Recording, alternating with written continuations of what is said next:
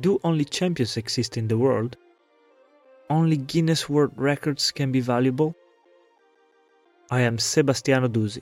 I'm Italian, former pro rugby player and now mental coach. I played in Italy, in France and in England. And that's why I decided to translate my story in these 3 languages. I want to give what I've learned during my journey back to everyone.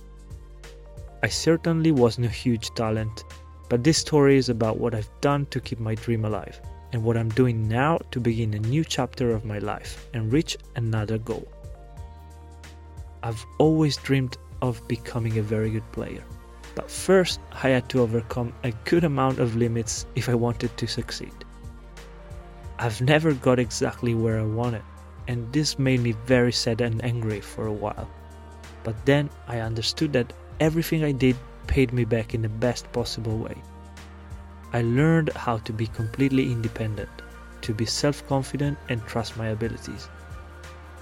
Now I want to share all the thoughts that changed my life and help whoever wants to chase a better future. This is a Coach in the Making.